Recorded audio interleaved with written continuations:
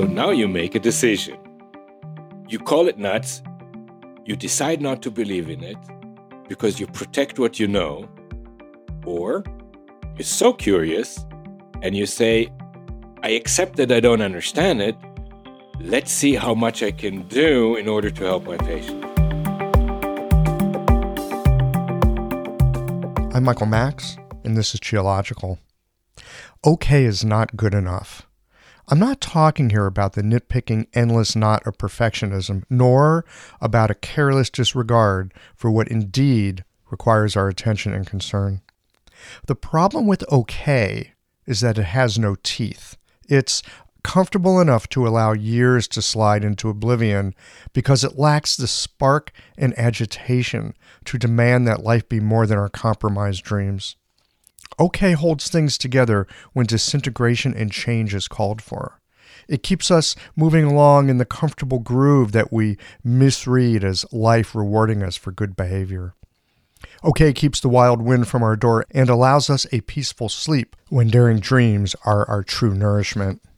Okay is the enemy of vividly alive. It's good enough, and that's the problem. It keeps us in the comfort zone and creates a quiet blindness to all the compromises that dulled our spirit when sharpening our teeth and refusing to split the difference would have been a better deal for all involved. Okay too often means that cowardness has won out, that you didn't trust your wild brilliance, and that you tamed your unruly child who really does have a better bullshit detector than you do.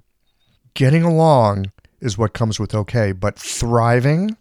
That has an edge of danger. I wouldn't call it violence, but you know when you're in the company of someone who is clear with their boundaries and unapologetic about their aspirations. Drafting along at the top of the bell curve can give you the illusion of safety in numbers, but it also brings with it an insulation from the edges, where the differences that make a difference are to be found. It's on the edges where the action happens, and okay is not one of the adjectives that describes the experience on the edge.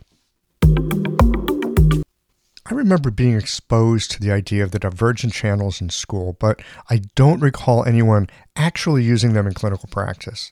It was another one of those aspects of acupuncture that I relegated to the future when maybe I understood the medicine better. Here on the podcast, I've had discussions with Josephine Spilka and Chip Chase about the divergent channels. And if this is a topic of interest for you, you can check out episodes number 2 and 25. In this conversation with David Euler, yet another perspective on the divergent channels emerges. His is based on some curious findings based on palpatory feedback and his own inquiring mind as he was in the midst of figuring out how to help a patient. As you have heard me previously say on the podcast, there's a lot about medicine in books, but it only becomes alive in the present through our practices. This conversation explores that edge of emergence. These conversations come to you through the generous support of our sponsors and members. All the sponsors here provide helpful products or services that you'll find beneficial in your clinical work. Worried that an EMR is too complex for you? Jane has friendly and knowledgeable support. Mayway Herbs is celebrating the 55th year of their family business. You're invited to make use of their vast library of resources. Are you concerned about the health of Mother Earth? AccuFast Needles is doing something about that. You can too. And later in the show, Ancestral Sturman offers up a sinew treatment, and the folks at Blue Poppy have something special to share as well. Do be sure to visit the sponsors page on the Qiological website to take advantage of all the special offers our terrific sponsors have for listeners of the podcast. I don't know about you, but sometimes I take a step back and marvel at my acupuncture needles. I mean, they're the world's simplest medical tool. A sharpened wire and a handle. That's it. And with this simple tool, hundreds of health conditions can be resolved. I love it. What I didn't love was the amount of packaging waste I generated at the end of the day. But that has now changed too. Ever since I switched to AccuFast earth-friendly needles, I reduced my packaging waste by 90%. Not only are they a great needle, but the folks at AccuFast plant a tree for every 2 boxes of needles I use in the clinic.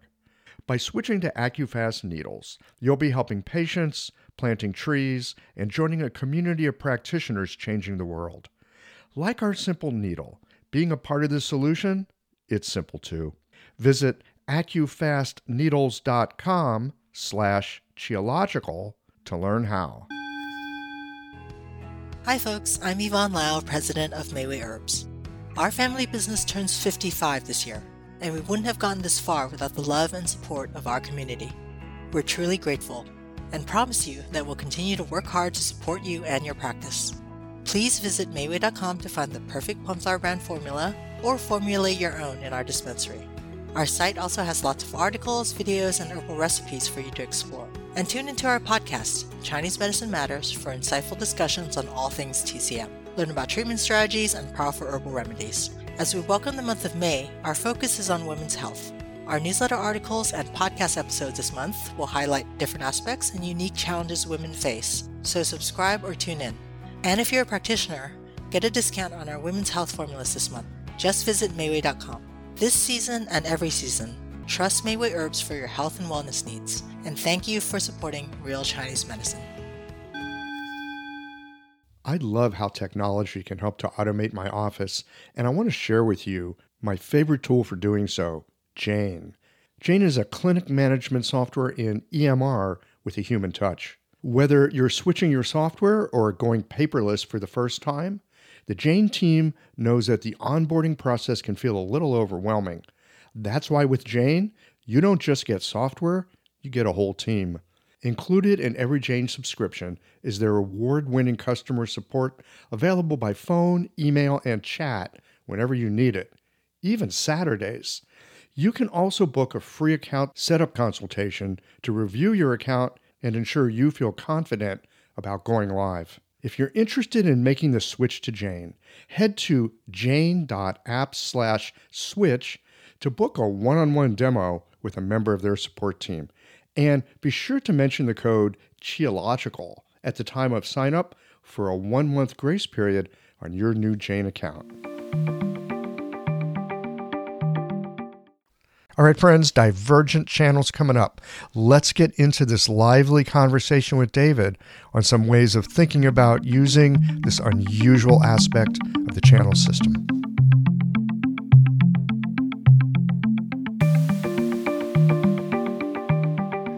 David Euler, welcome to Qiological.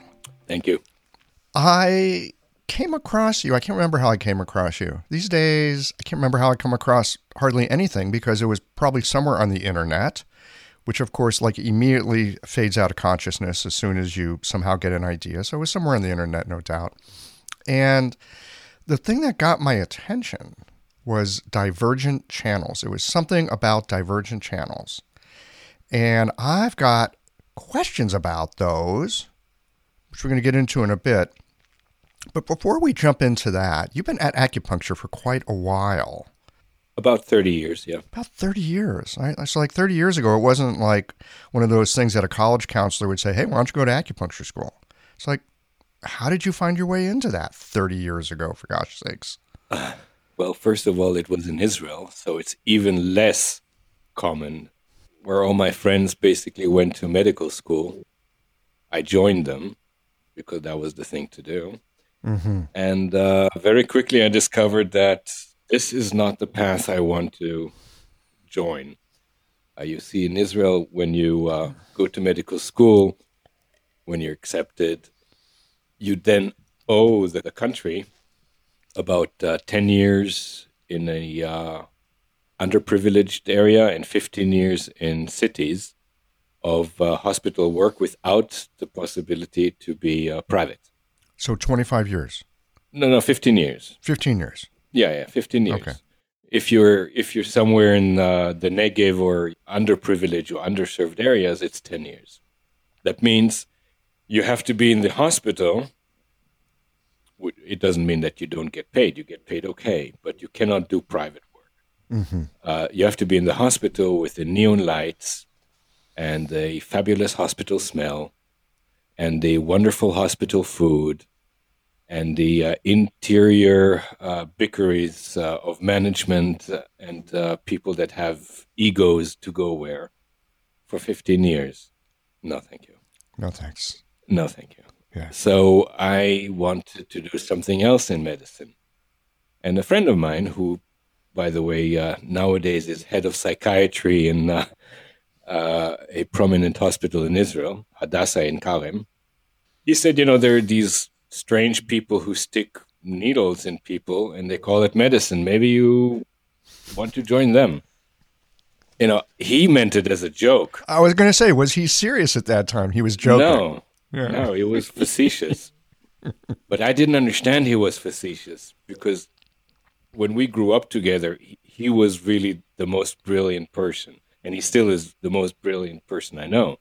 So I thought it was an advice or a suggestion, and I looked into it, and I'm still here. That's so That was acupuncture. That was acupuncture. Now, nobody really knew what they were doing.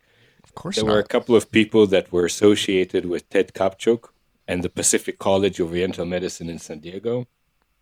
And they bundled up a makeshift kind of a school in Israel within the Association of Vegetarians, which was also strange. Association of Vegetarians? Yeah, basically within that building, they created a classroom and they clutched names like Pacific College and Ted Kapchuk and people like that. So I joined, and night times I was in the rescue ambulance trying to put tubes into people's throats and drain some lungs in car accidents and so. And daytime, I listened how the yang and the yin and the phlegm of the spleen, I had no idea why they're even saying these things, I was looking for, okay, look, here's a sick person. How do you make them better? You say it's a needle. Where do you put the needle? In the lung, in the eye, in the ear? I don't know. But don't give me this yang and yin and phlegm and energy and Tao. And my nature is quite impatient. And I come from a very emergency kind of medicine. And I really had to rethink everything. How were you able to stick with that? How were you able to stick through that? I'm stubborn. That's the only reason. So I get stubborn, because stubborn also, from another point of view, is persistent. And also the fear of failure. Yeah, okay, right. Yeah, there's that too. So, but it's like sometimes when you're being stubborn, there's still like something underneath. It's like you're stubborn for, so like fear of failure, but you don't understand this stuff. You're doing emergency medicine. They're talking about like spleen phlegm. I mean, how do you finally gel that? Or is it just that you're like, I'm going to stick with it? And that's why you don't. Mm-hmm.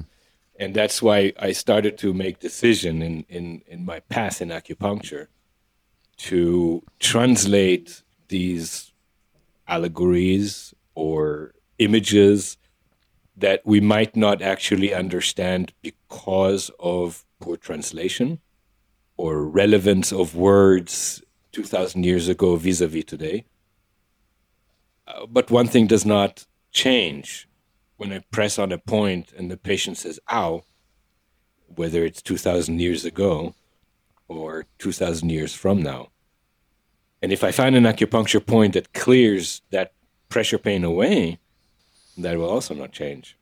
And then I don't need the imagery to make me believe that I'm doing something. For example, if I take spleen 3, we're all taught to believe that it opens up the blockages. What blockages? Where?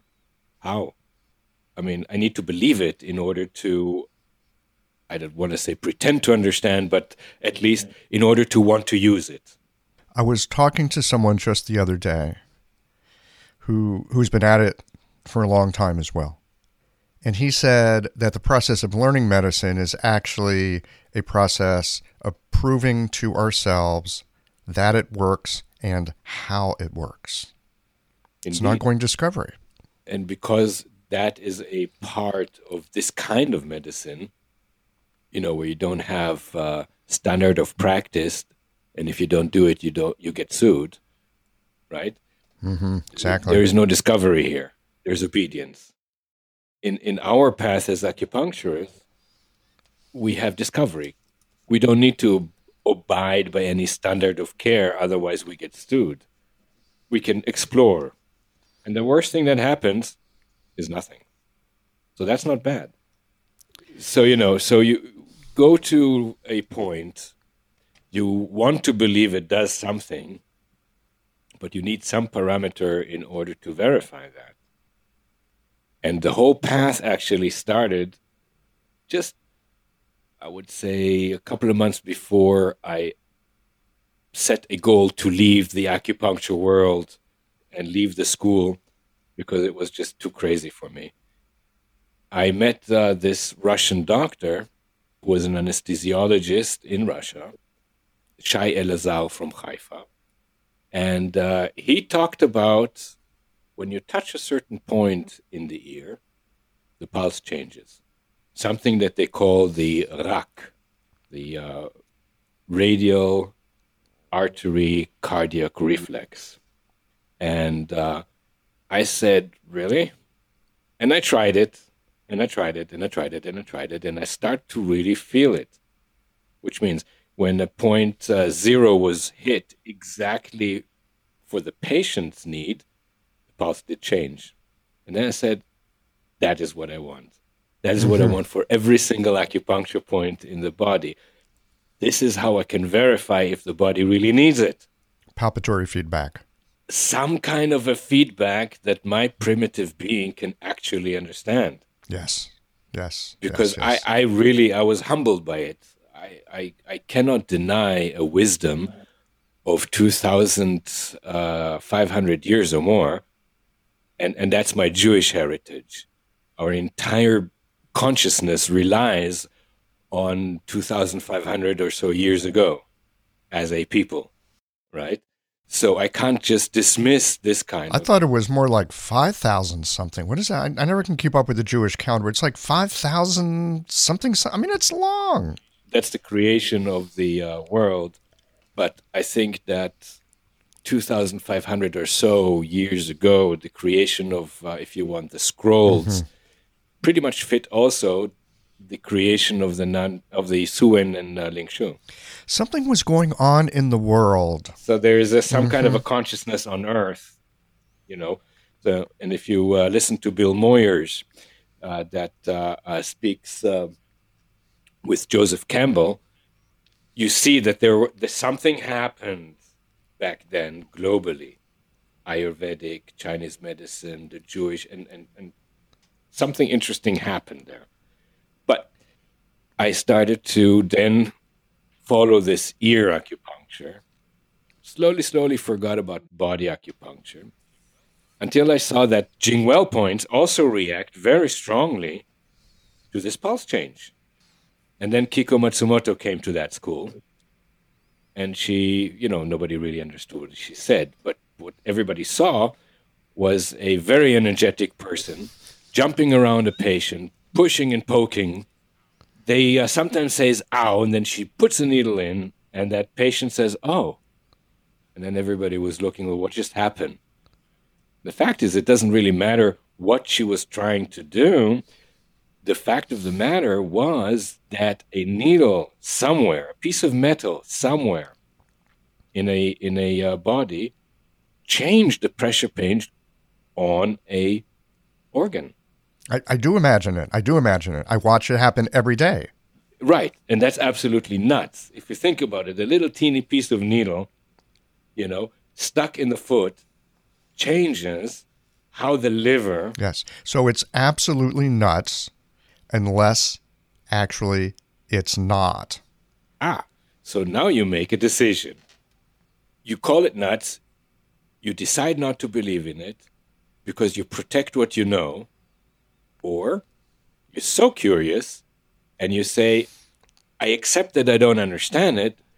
Let's see how much I can do in order to help my patients. So that's how I came to palpate, and that's also what kept me in acupuncture all these years. That curiosity Yep. and that possibility of discovery and having a medicine that encourages discovery. Exactly. And you know, at the beginning, even if it's not medicine, it's just observing the changes and playing with that to the point where, look what I can do. We started kind of pre-conversation to say, you know, we boys like toys. Wow, what a toy that is. Yeah, what a toy this one is. But then you also humble down and you remember that you actually come from the medical side of the world. And then you apply it to patients, and you can see that the good you do is enormous. And you don't even have to really understand how come a little piece of metal in the foot created that change in the patient. You can see it, you can feel it. So I have a rather analytical mind. My mind likes to be analytical. I find it hilarious at times that I've been drawn to something like acupuncture, that I've been drawn to some of the more palpatory forms that ask me to feel more than think.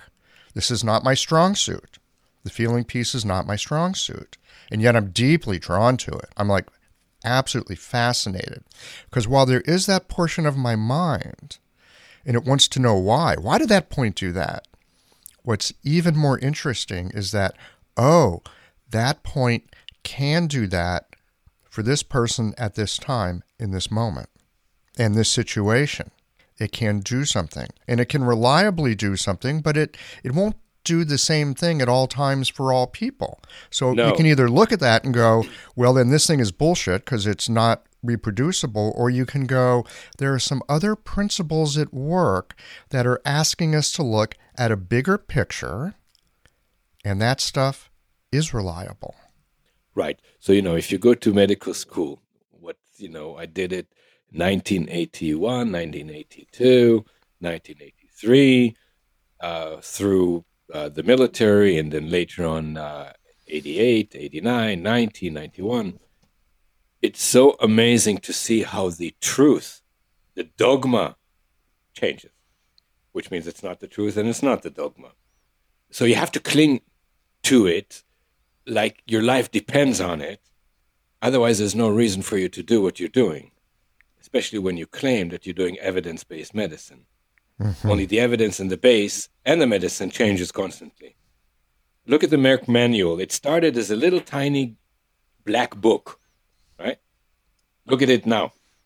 Big, fat, green book. And what amused me very much, the values of the blood tests that we need to react to and then medicate the patient. And that, was evidence, right? You have a numeric, you have a machine that goes beep. You have a machine that goes beep. Right? And it's a very expensive machine, right? So we really want to believe in it. I mean, it did go beep. So suddenly the beep today, 30 years later, is boing. So that is now the truth. Where the acupuncture liver 3 doesn't change. When the patient needs it, he needs it, and you can palpate it, and you can see it, and that's it. There is no relative value except the patient, her or himself. If you go to 1989 physiology class, neurophysiology class, that professor came to class and with a very red face almost screamed at us that nerves do not regenerate. Well, that's not true. But that was the dogma at the time. That was the dogma. Remember, the dogma was you have only so many brain cells, and once they're gone, that's it. Yeah, I can feel that one. But what they didn't recognize was this thing called neuroplasticity. There's a lot of things that are still completely untangible to our human brain, and they still exist, and they're still what makes the universe. Therefore, if you go to acupuncture, you learn to accept that it's unnecessary to know why. It is more important to see how can I use it to the benefit of a patient. To know how. Yeah, and the reason to find why does it work, and so that can be a motor that keeps us going. This curiosity.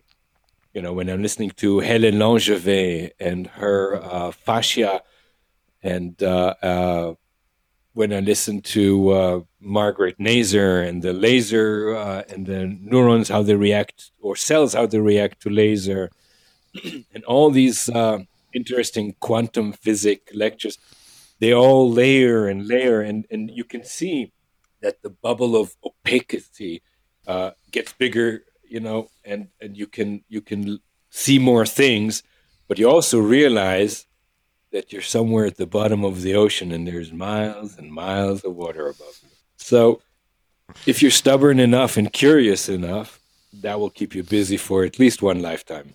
Yes, absolutely. Absolutely. Yeah. The reason why I say that is because it's so wonderful to see. So I started that lifetime, and now the daughter of my sister is continuing it. So here we go, another generation.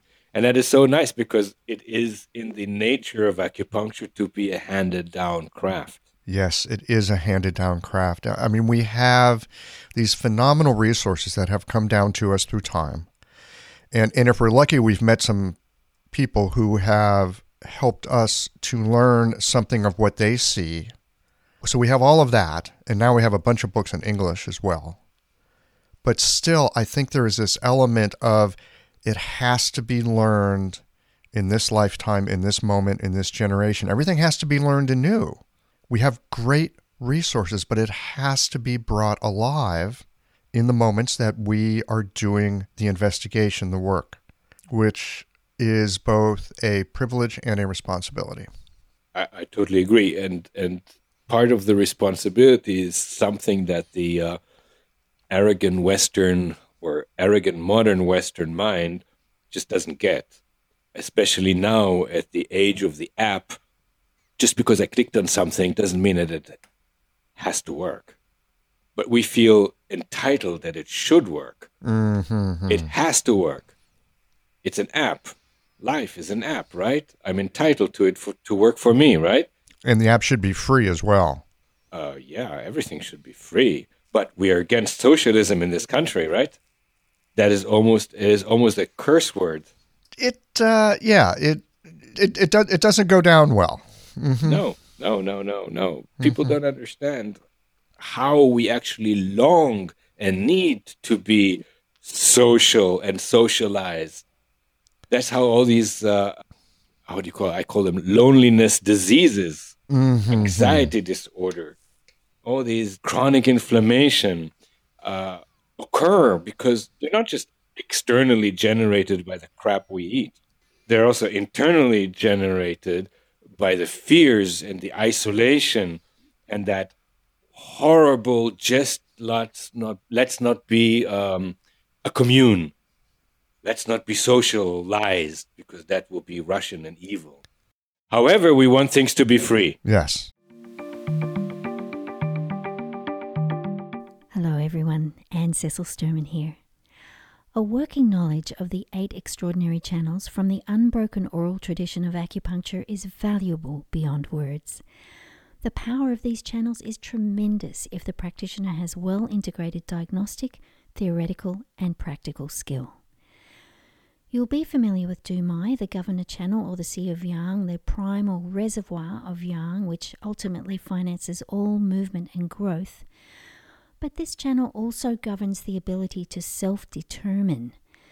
The psycho-emotional presentation of your patients can be matched to a classical activation of this channel, clearing impedance in the free flow of Yang Qi to body, mind, and spirit.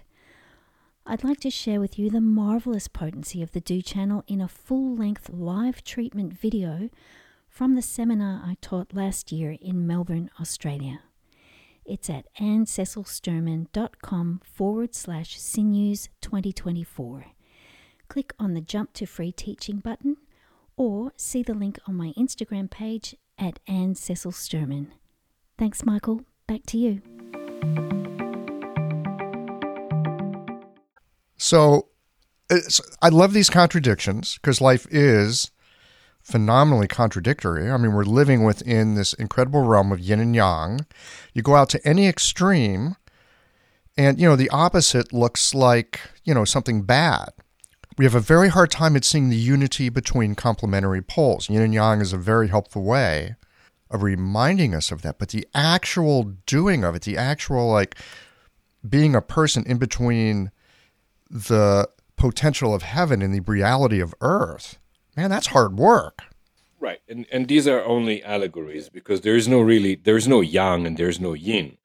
There is, if you want, maybe striving towards yang and striving towards yin. The absolutes really don't exist. Well, no, absolutes don't.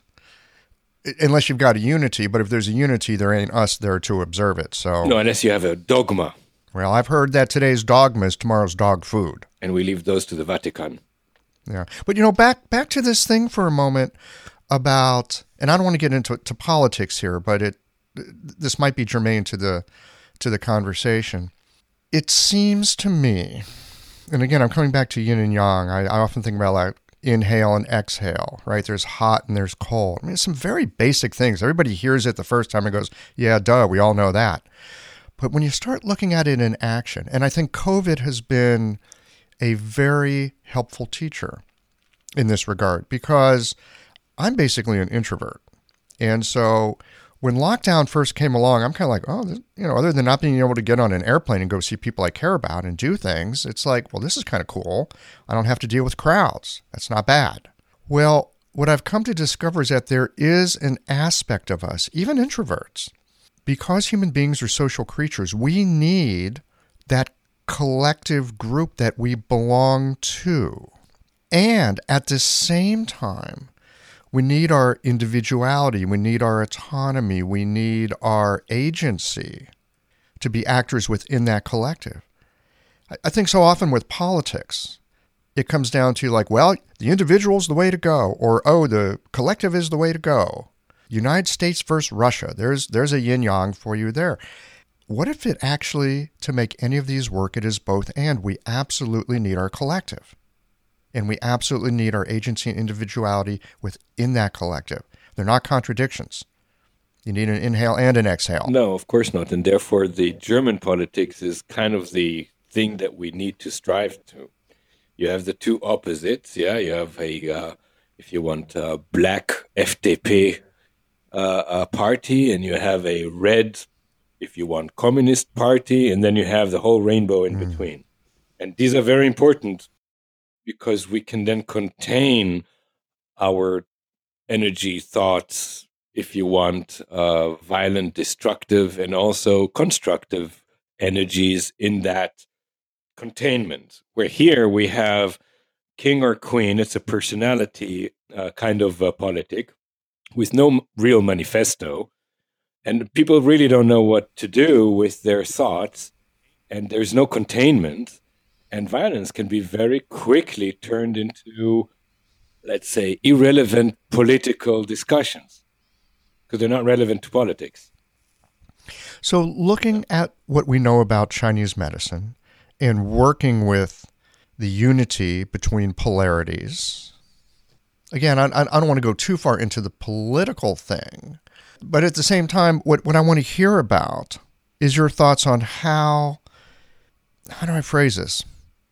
Because I want to come at this from a more generalized perspective, not just a political perspective. I think the same thing happens in the human body, especially when you've got some kind of stagnation in one place and you've got deficiency in another.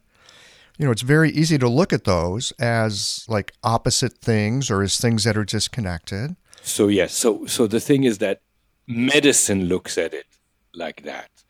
In the body, we don't have those dichotomies. In the body, we have the need to cooperate in a very synchronized way. And therefore, when that does not happen, because medicine thinks, if I kill that bacteria, I cure you, meaning black and white, if that, that actually causes more disease. Our brain vis-a-vis the Western world, especially this particular capitalistic Western world, And capital, not just money and in a party political way.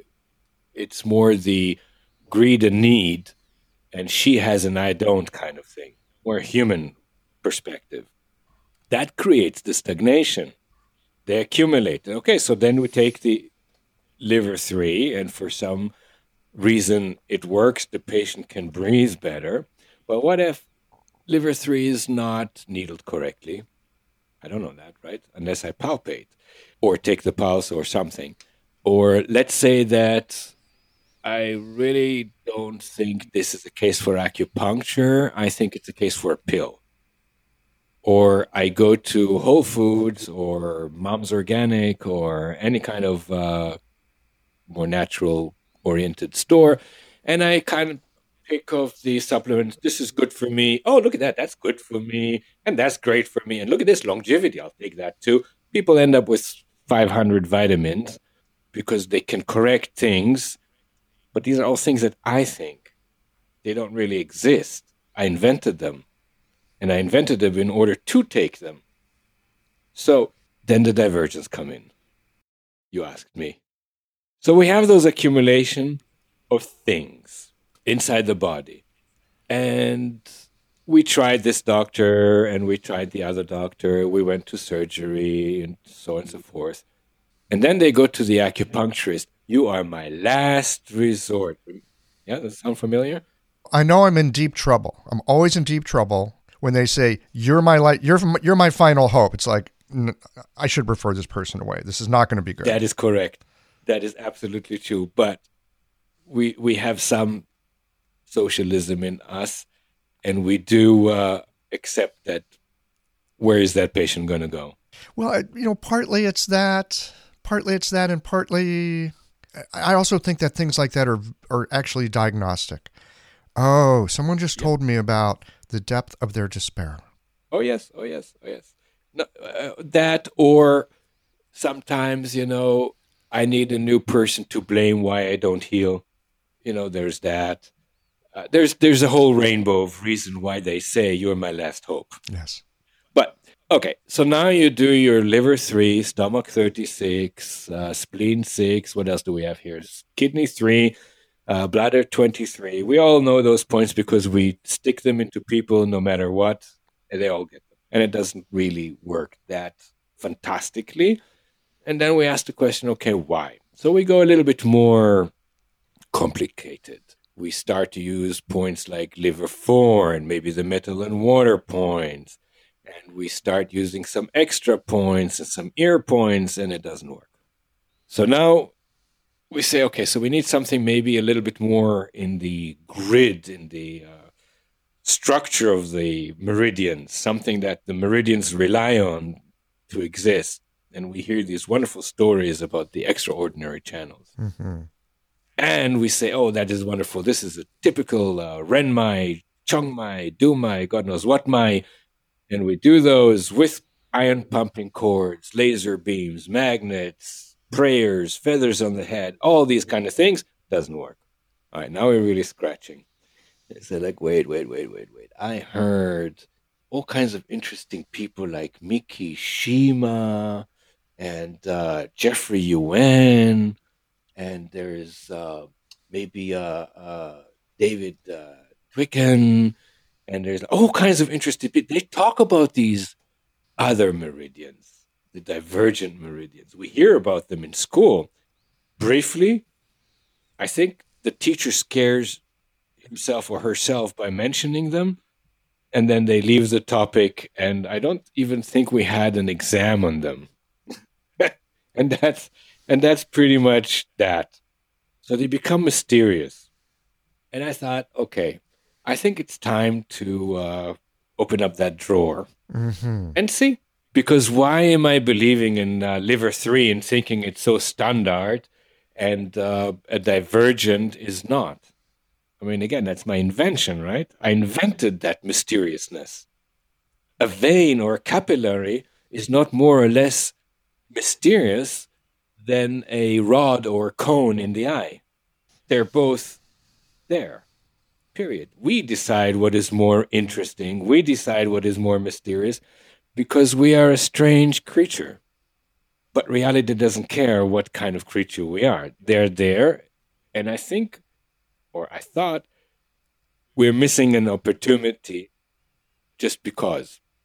Of course, I read what Jeffrey Yuan had to say. Yuan had to say so, and he's way too advanced for me. I kind of began to say I have a very simple mind, and I need to know, to feel comfortable in order to look the patient straight in the eyes and say, listen, I got something that might help. Meaning I'm not a salesperson. Well, I think there's different kinds of salespeople. Some are trying to sell you something because they want to fatten their wallet, and some want to sell you something because it's going to help you, and then you're going to come back. Yeah. No. I'm not talking about the people that are trying to scam you into their benefit. No. A salesperson is a person that might not know why things work. They might not even believe that they work, but they think it's good for you, or they think it's something that might help you, so here it is. So for me, I need to be sold on it. I want to be able to look my patient in the eye, and if they ask me a question, be able to answer not from a theory, but from experience. Exactly. And that is how I started to read, Mikishima, which I met him a few times, and he's a brilliant, brilliant person. I call him the Yo-Yo Ma of acupuncture. He is so diverse and educated, dynamic. He's a sweet person. He is a funny person. He has languages and knowledge which are way beyond and peripheral. He is just a fantastic person. I did not understand what he was saying about the divergence.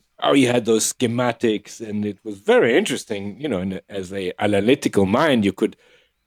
But so, what does it have to do with my patient that comes with that inflammation and a bag full of supplements, and they're suffering? So, I took my journey to all kinds of places. And then I met Nadia Wolf, and she is from Paris. She's the auricular person, isn't Correct. she? And she does, yes. She does the causative auricular diagnosis. And her son, he joined our acupuncture course at the Harvard Medical School. And he's a medical doctor. And we were doing this acupuncture gig at Harvard Medical School for about 16 years. One of those years, Tom Wolf came to our class, and when he graduated, he said, my mom is doing something very similar, only through the ear. So I said, that's brilliant. Let's invite her. Yes, good idea. We invited her, and immediately it was the chemistry, So it ended up to be so that 1 year she was teaching here, and then following that, I was going to Paris and teaching there. So we had, and we still have a wonderful relationship. And again, she and her husband, Leonid, are just brilliant people, sweet people, people that really look at the energetic bubble and correspond with that. And they're both medical doctors, and they're both professors in medical school, and when I was teaching there in the medical school in Paris, again, you feel that you are in the right place. You have medical doctors who understand that this is not everything. There is a whole sphere that we can use for the benefit of our patient. And Nadia was talking about the divergent meridians through looking in the ear. And I asked her, Nadia, what's going on? I mean, I understand that here's the stomach, and I understand here's the liver, and I understand that here are some curious points called tonsil 1, tonsil 2, whatever. And she smiled. It's like, yeah, but what does that mean? It means there's an inflammation around there that we cannot contain. And look, there's so many points around the stomach, for example, right? And they're all painful. So maybe we need to use the stomach diversion and needle those points. And when she did, suddenly the area that was painful at the reflection of the stomach in the ear really narrowed down to one point. And that blew my mind. So it's like, yes, I know there is palpatory evidence to the existence of the divergence. This fits right in with everything you've been doing all the way along, with looking for the body to give you feedback that you're actually having a conversation with it. Exactly. And therefore, I really smiled from ear to ear. And I said, that I can start to understand.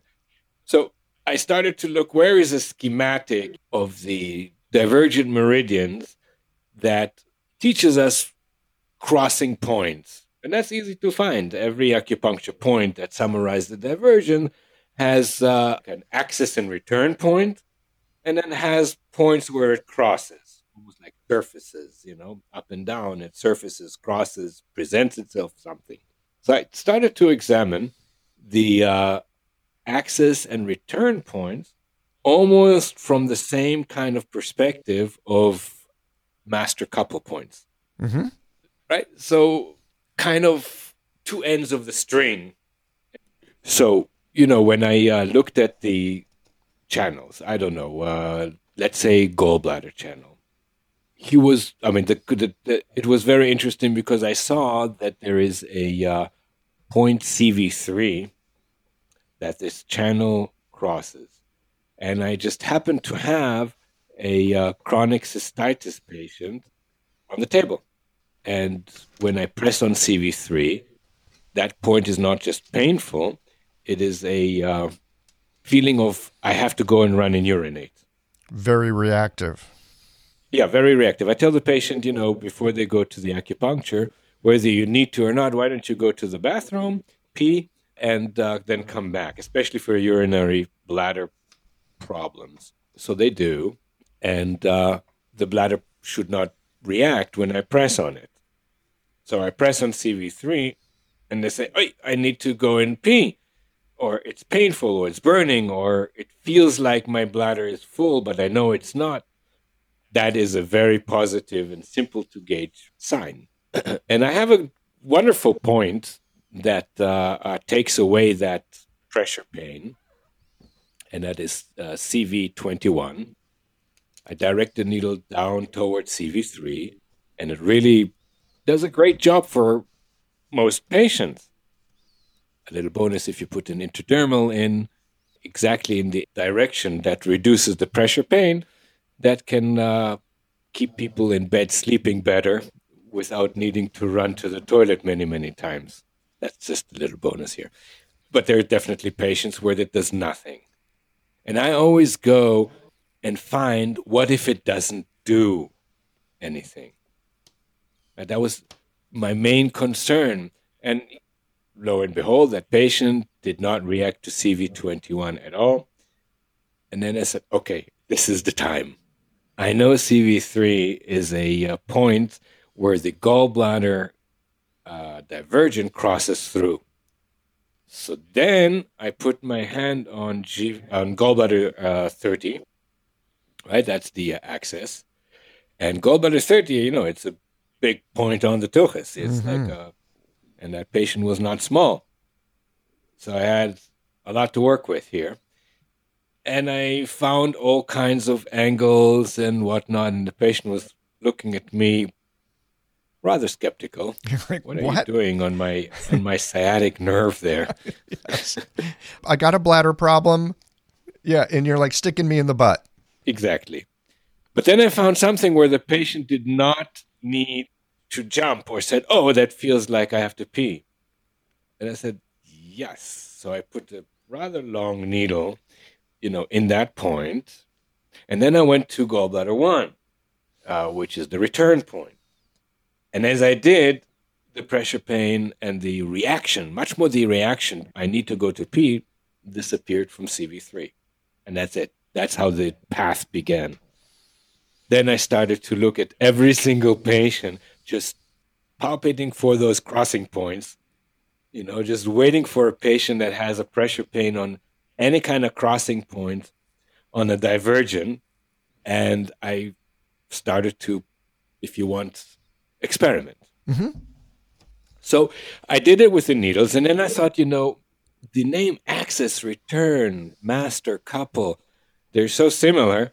Let's start playing around with iron pumping chords. That makes sense. Yeah. Ala Manaka, ala Kawai, Naomoto. And it worked so fabulously, you don't even need needles. You actually, some points are hard to put the needle in. And between us, we all know we try to avoid them, like bladder 1, stomach 1. Sometimes we don't even feel comfortable at liver 12, etc. Right? But it's not a big deal to put a clip on the point, like tape the clip so that it touches the point, right?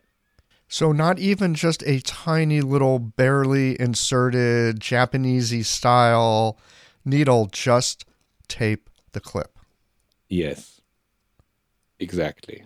And that's the whole idea of the iron pumping idea, because the ions really travel on the very surface and not inside or not deep. That's why when you see Manaka put needles in, he put it just deep enough to hold the clip so it doesn't fly out.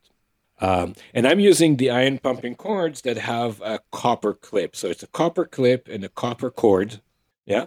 So the electric, if you want, conductivity is good, very good. And the master gets the black, which is the access point, gets the black clip. And the return, which is the coupled point, gets the red clip. That's what I thought. And I played around with it. And it just worked fantastic. And then, of course, you have the patient where it doesn't do anything. Naturally. So I decided, let's stick with the gallbladder. So you have the access gallbladder 30. You have the return gallbladder 1. The liver has the access liver 12. And the same return point. Now, when you're saying access and return, because I might need to back up and get a little Divergence 101, because I understand there's these other channels. They have this it's just the switches. Branch off. It's just the name of the switch. It's the what? It's just the name of a switch. It's the name of a switch. Points. There's nothing. I cannot see a mysterious how and what. It's just given to us that it starts there and it ends there. So it's a way, I'm just trying to wrap my brain around this, okay? So we've got our regular idea of a channel, whatever our idea is, okay? Because we all got these different ideas about what they are, okay? So it's just that there's, on every channel, there's a point, one's the access, one's the return, and it's just another way that the channel is connected to itself. It just takes a different trajectory, and it connects with other meridians. And that's the key thing in this case, is that these, air quotes here, divergent channels, this little switch, I'm thinking shortcut because I'm lazy. There's a little switch between two parts of the same channel, but they touch other channels. And when they touch other channels and you find something along that other channel, you can maybe have a conversation with that other channel through.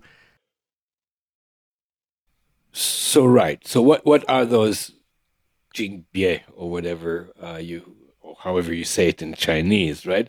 What are those divergent channels? And you look at the characters. What makes the channels or gives the channels their name, right? Suen 11 talks about it, etc. And you look at Jing channel, so we know it's definitely a channel, right? And then we look at, okay, what is the other word, right? So we look at Bie, which is a distinction, a different and separate from. Yeah, I mean, BM basically means other. Separate from, distinct, taken apart, stands, other, right? Yeah. So it's not something that might actually exist at all times. And when you look at the different ways of understanding these channels through, for example, Mikishima or other people who talk about it, you might start to understand maybe these are collaterals that the body creates. It's not there. We create it because we need to store maybe some pathological events or pathogens. We need to put them away so they don't disturb, they don't put us in danger. Or maybe we create those diversions in order to move the pathogenic factor out, because there's so much stagnation in our body due to 500,000 supplements that we take and all kinds of herbs that we want to live forever, and all these interesting foods that have nothing to do with nutrition that we put ourselves under their spell, etc., etc., etc. That with the hurry, urgency, anxiousness, and righteousness, we have a very nice mix that actually makes us ask, why are we living so long? And I think that the divergent help us really to live that long. And I think that we are living in a day and age where the divergents are working overtime. Now, why am I saying that? Because bottom line, now specifically, we have a lot of patients that come with this, people now call post-COVID multi-system chronic inflammation, which has been there before, because people that had the flu and since then they don't feel well exist and have been there. Yes, we're very familiar with post-viral syndromes. Exactly. Only now the entire world is focusing on COVID-19. The entire world is busy with that we suddenly really recognize that much more. But it has been around at least as long as there have been flus around and humans. In recent years, the Sa'am acupuncture style has generated significant interest and a loyal and growing following. In the Sa'am approach, a precise diagnosis leads to a 4-needle treatment to address the 5-element and 6 qi imbalances in the body. The 4 needles target the controlling and generating cycles. It's common using this method for the needle sensation to be stronger than in many other styles. Thus, the choice of needle becomes important. The Unico brand of needles lends itself to both strong and gentle techniques. These superior needles are made of uncoated Japanese surgical stainless steel and feature the best guide tube on the market with its unique beveled edge. Additionally, Unico needles have a tensile property that helps with freehanding needles into Jingwell points and allows you to more easily feel the arrival of qi. Blue Poppy is the exclusive importer and distributor of Unico needles. Use the code QI2024 to save 10% off Unico needles at www.bluepoppy.com. You'll be glad you did. Except now we have the internet, which is an extension of our nervous system, and perhaps that has an effect on this. Perhaps. This whole reaction to COVID-19 is fantastic, not in the terms of it's great or good, in the name of, or in the meaning of the word fantasia. We invented a series of reaction that has never been implemented on Earth before. We were so ripe to try out this mass hysteria. Now, of course, it is a pathogen that needs to be reckoned with. Mm-hmm. Of course, it's a pathogen that we need to contain and learn how to adapt by vaccination or by mask and washing your hands. But these are rather simple and straightforward measures. They don't call for a mass hysteria and stampede that we have witnessed, but yet we did it. We stampeded, and we're still continuing because we are a herd animal, and we're driven by fear and influence, which causes more anxious, which makes more fear. And of course, these patients come to our clinic. Now we need to treat them. So the first thing that I always do is try to figure out how can I clear the pressure pain on CV17. Why? Because the heart is so full of yi, there's no use for treating, that or the other disorder, this or the other phlegm, etc., etc. We need to, first of all, have Shen come and go from the heart. Settle the Shen. So, yeah, settle the Shen, give it the ability to move, and so on and so forth. Now, we are looking at a patient that, in terms of nutrition, in Yiddish to say, nicht der große Metzia, not so great. And that, at best case scenario. Yes, in Chinese they say mama hu hu. Literally horse, horse, tiger, tiger. It means like meh, meh, yeah, meh. Mama hoo hoo. Yes, indeed. And the patient is nervous and scared, and they lost a perspective nowadays. It's very hard to relate and understand and integrate all those different approaches.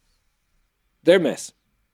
And then they start taking all kinds of supplements. This is good for this, and this is good for that. And I hear from the internet, as if it's a somebody.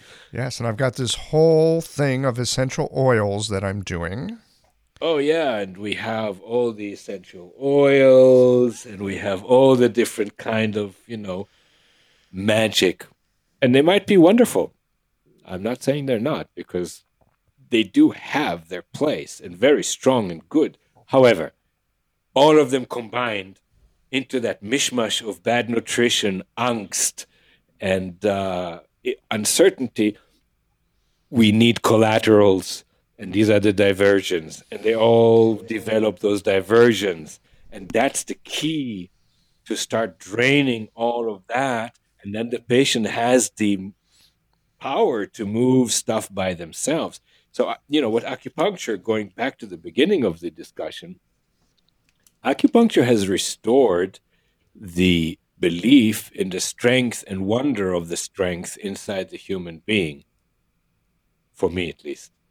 And the diversions are a wonderful way to use the collaterals that might actually be a pathology. Think about the varicose veins. But they're very important. Do not take them away.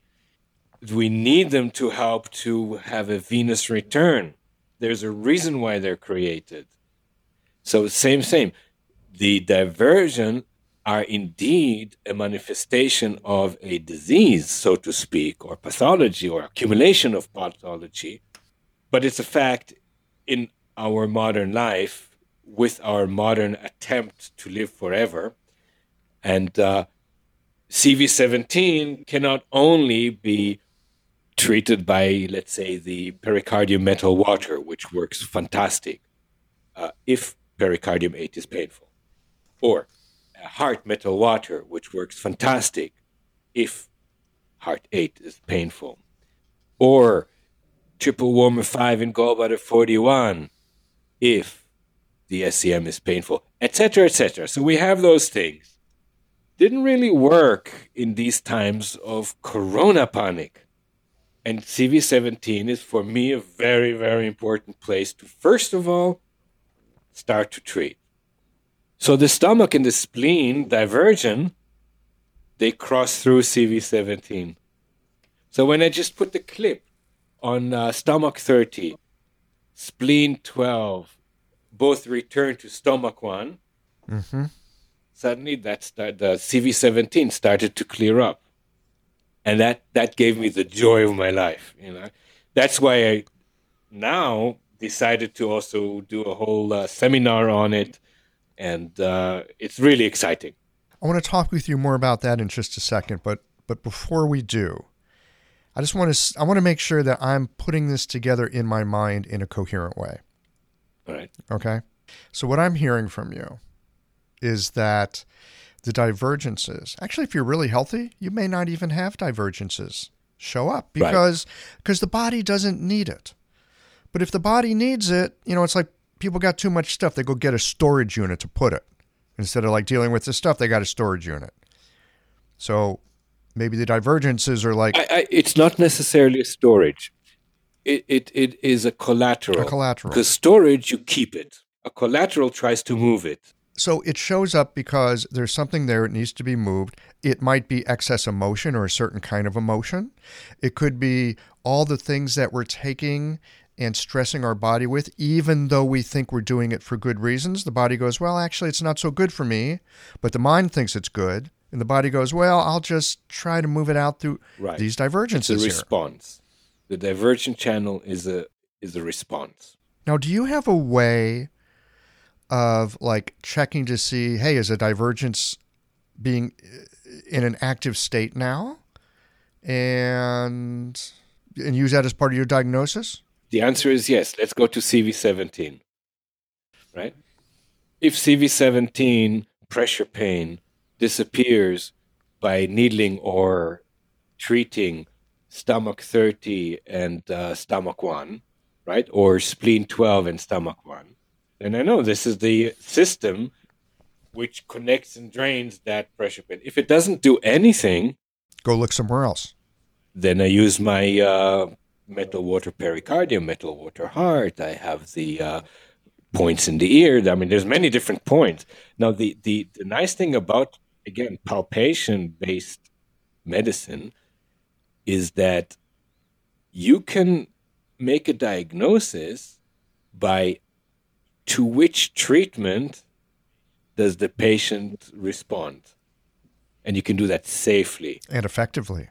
Well, yes. I mean, you can do that with all kinds of medications, but the patient might die 3 or 4 times in the process.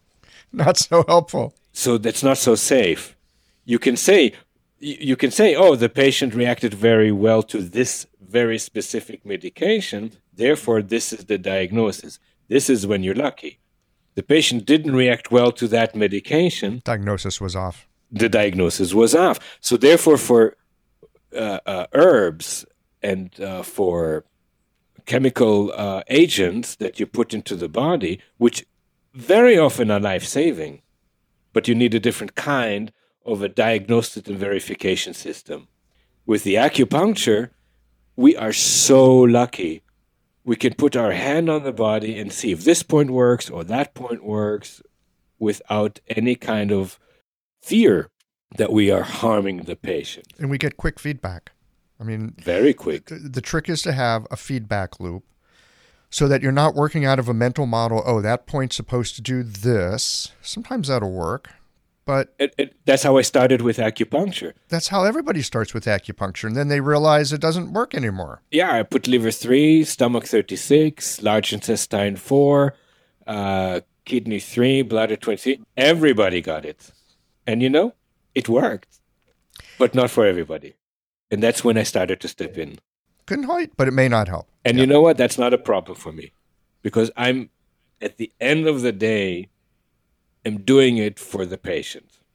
So if the patient says, listen, the previous acupuncturist put the point here and it was so wonderful, I'm putting it there. Why shouldn't I? It's not my ego that I'm treating. Yeah. Hopefully. Hey, I want to come back very quickly. You were talking about like pericardium metal water, and I don't know what that means.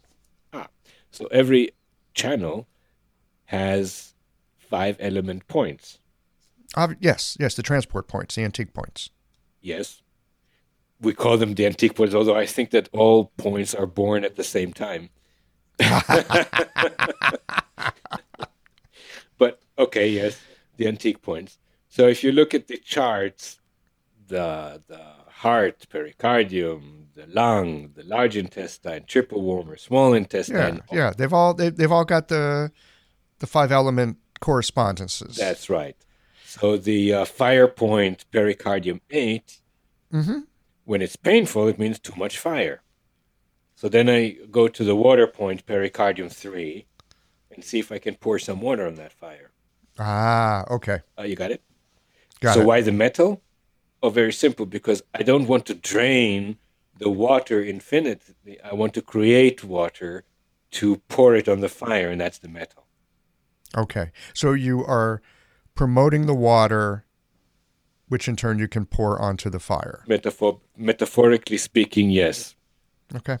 All right. That makes sense. I can follow that. And it works fantastically. It's unbelievable. If you look at, for example, kidney 2, palpate kidney 2, and you see how many patients have a pressure pain on both or one of the kidney 2s, the kidney metal water point, just like magic, takes it away. And by the way, if it doesn't, you do lung metal water, then kidney metal water, and it takes it away. And again, we're talking about a very special time where inflammation is really the joker of medicine right now. Everything is inflammatory, right? Gluten, inflammatory. Sugar, inflammatory. Yes. Well, and I have patients come in and they actually say this to me. They go, I can tell I'm inflamed. It's like, what's going on? Well, I'm inflamed. I just feel inflamed. My whole body inflamed. Exactly. Okay. They're not incorrect. They're not incorrect, sorry. My English sometimes wanders into other paths. But yes, they're not incorrect because the basis of most of the disorders are inflammatory disorders, especially the chronic disorders. From cancer all the way to post-COVID multisystem inflammatory syndrome, etc., etc., etc. These are words. And for these words, I found that the collaterals, which means the divergence, they work very, very well. And I was so happy to have those meeting points. So if I press on them and they're painful, and then I'm using the axis and return points, and that pressure pain goes away, that made me very happy. And I want to teach it to everybody, because now suddenly those divergent, mysterious, they're not so mysterious. They're very practical. You push, you treat, it works, then it's that. If not, then you need to find other things. I've got a patient who's currently on a weight loss program. I think it's Nutrisystem. And he loves their commercials. You eat the food, you lose the weight, right? So I'm hearing this with your divergence. You press the point, it's pressure. You treat the divergent, Not so hard. If it works, that's wonderful. And if not, then keep looking. Then actually it's also wonderful, because then it encourages you to find a different way to address it. Mm-hmm.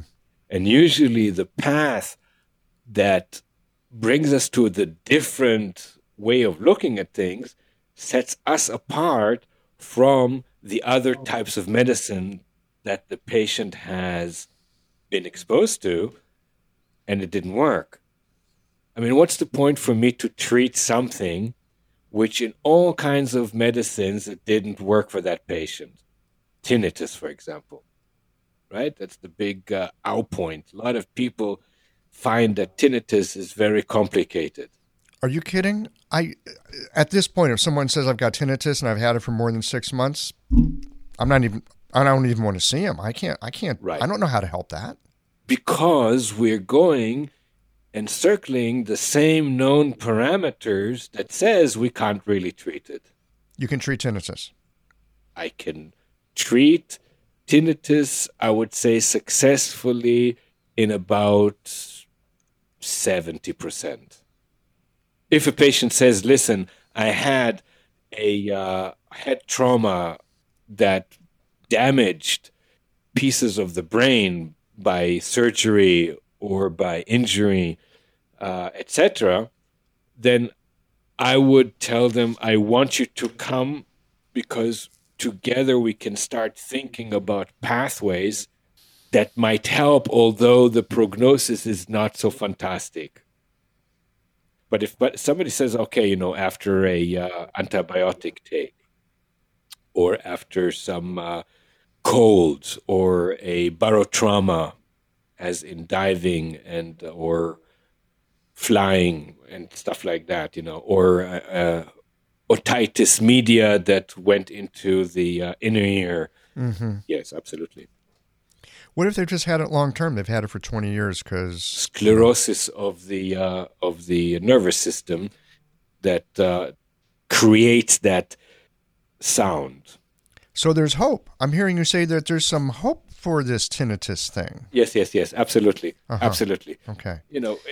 Of course, this sclerotic tinnitus, in elderly or very chronically ill patient, demands constant treatment, which means my experience is that, yes, we can treat it. We can change it to the point where it is not very different, that when you and I are consciously listening to silence, we hear a sound. Yes, if you pay attention. Yeah. Right. Okay. Which means if you don't pay attention, you're not aware of it, and that's fine. Mm-hmm. However, if you don't treat for about a month or two, it comes back. So I tell the patient, listen, this is the best I can do for you, and that's from experience. We treat a few treatments every week, a treatment, and then when it goes to the point or go down to the point where you're not aware of it, we can stop for a month or come back when it starts, and then we can start measuring the times between it's not bothering me and it come back. And this is when we start to do treatments. And the patients are totally okay with that. Yeah, no, that sounds great. I'd love to be able to give my patients that option. So tell us about these classes that you're doing. So now I started to basically create seminars and rekindled the attention to schools, and we do that online. So I have a lot of footage from previous seminars, because I film everything that I do, and I cut it into my talks. So this really, to me, has been one of the blessings of COVID, that we are asked to reconfigure what we do. We're being asked to reconfigure how we are, how we teach, how we learn. It's not a bad time if you got some creative juice in you, because you can take Right. what you got and you go, what am I going to do with the current moment? Which is actually, COVID or not, that's always the question. What am I going to do with the current moment? Absolutely. And what it forced me to do is really to take all that footage. I'm talking really hundreds and hundreds of hours God, of I film. don't even want to think about that. That's a lot of work. And when I say Oketsu in my class, I'm boring when I speak about Oketsu without showing. So I cut the clip and I show. So my online seminars are actually full of clinical demonstrations. So you're doing show and tell. And the same thing I'm going to do now with the divergent meridians. Great. It's very nice to talk about it, but I'm actually demonstrating how to do that. So when are you going to do this? March 20 and 21. Okay. I don't think this comes out before then. Yeah, but you will see interesting things. For example, not everybody wants to use iron pumping cords or needles, So I have those discs that are copper and zinc. And if you go to Japanese acupuncture, let's say Tokito or Ito, they used copper and zinc. So put the copper on the access point, put the zinc on the return point, and you have a flow. Okay. That's super cool. We're going to have to wind this down for today, but we may have to come back and talk more about this later. I'm here for you. That's great. David, any other things that you want to share with our listeners real quick as just a way of summary before we say goodbye for now? Absolutely. Keep on connecting to the patient physically, emotionally, energetically. All of those parameters are tools. Find the acupuncture points. Don't give up and Let the acupuncture point give you a signal through the patient. Sounds like wonderful advice. All right, my friend, till next time then. Thank you so much. Be well.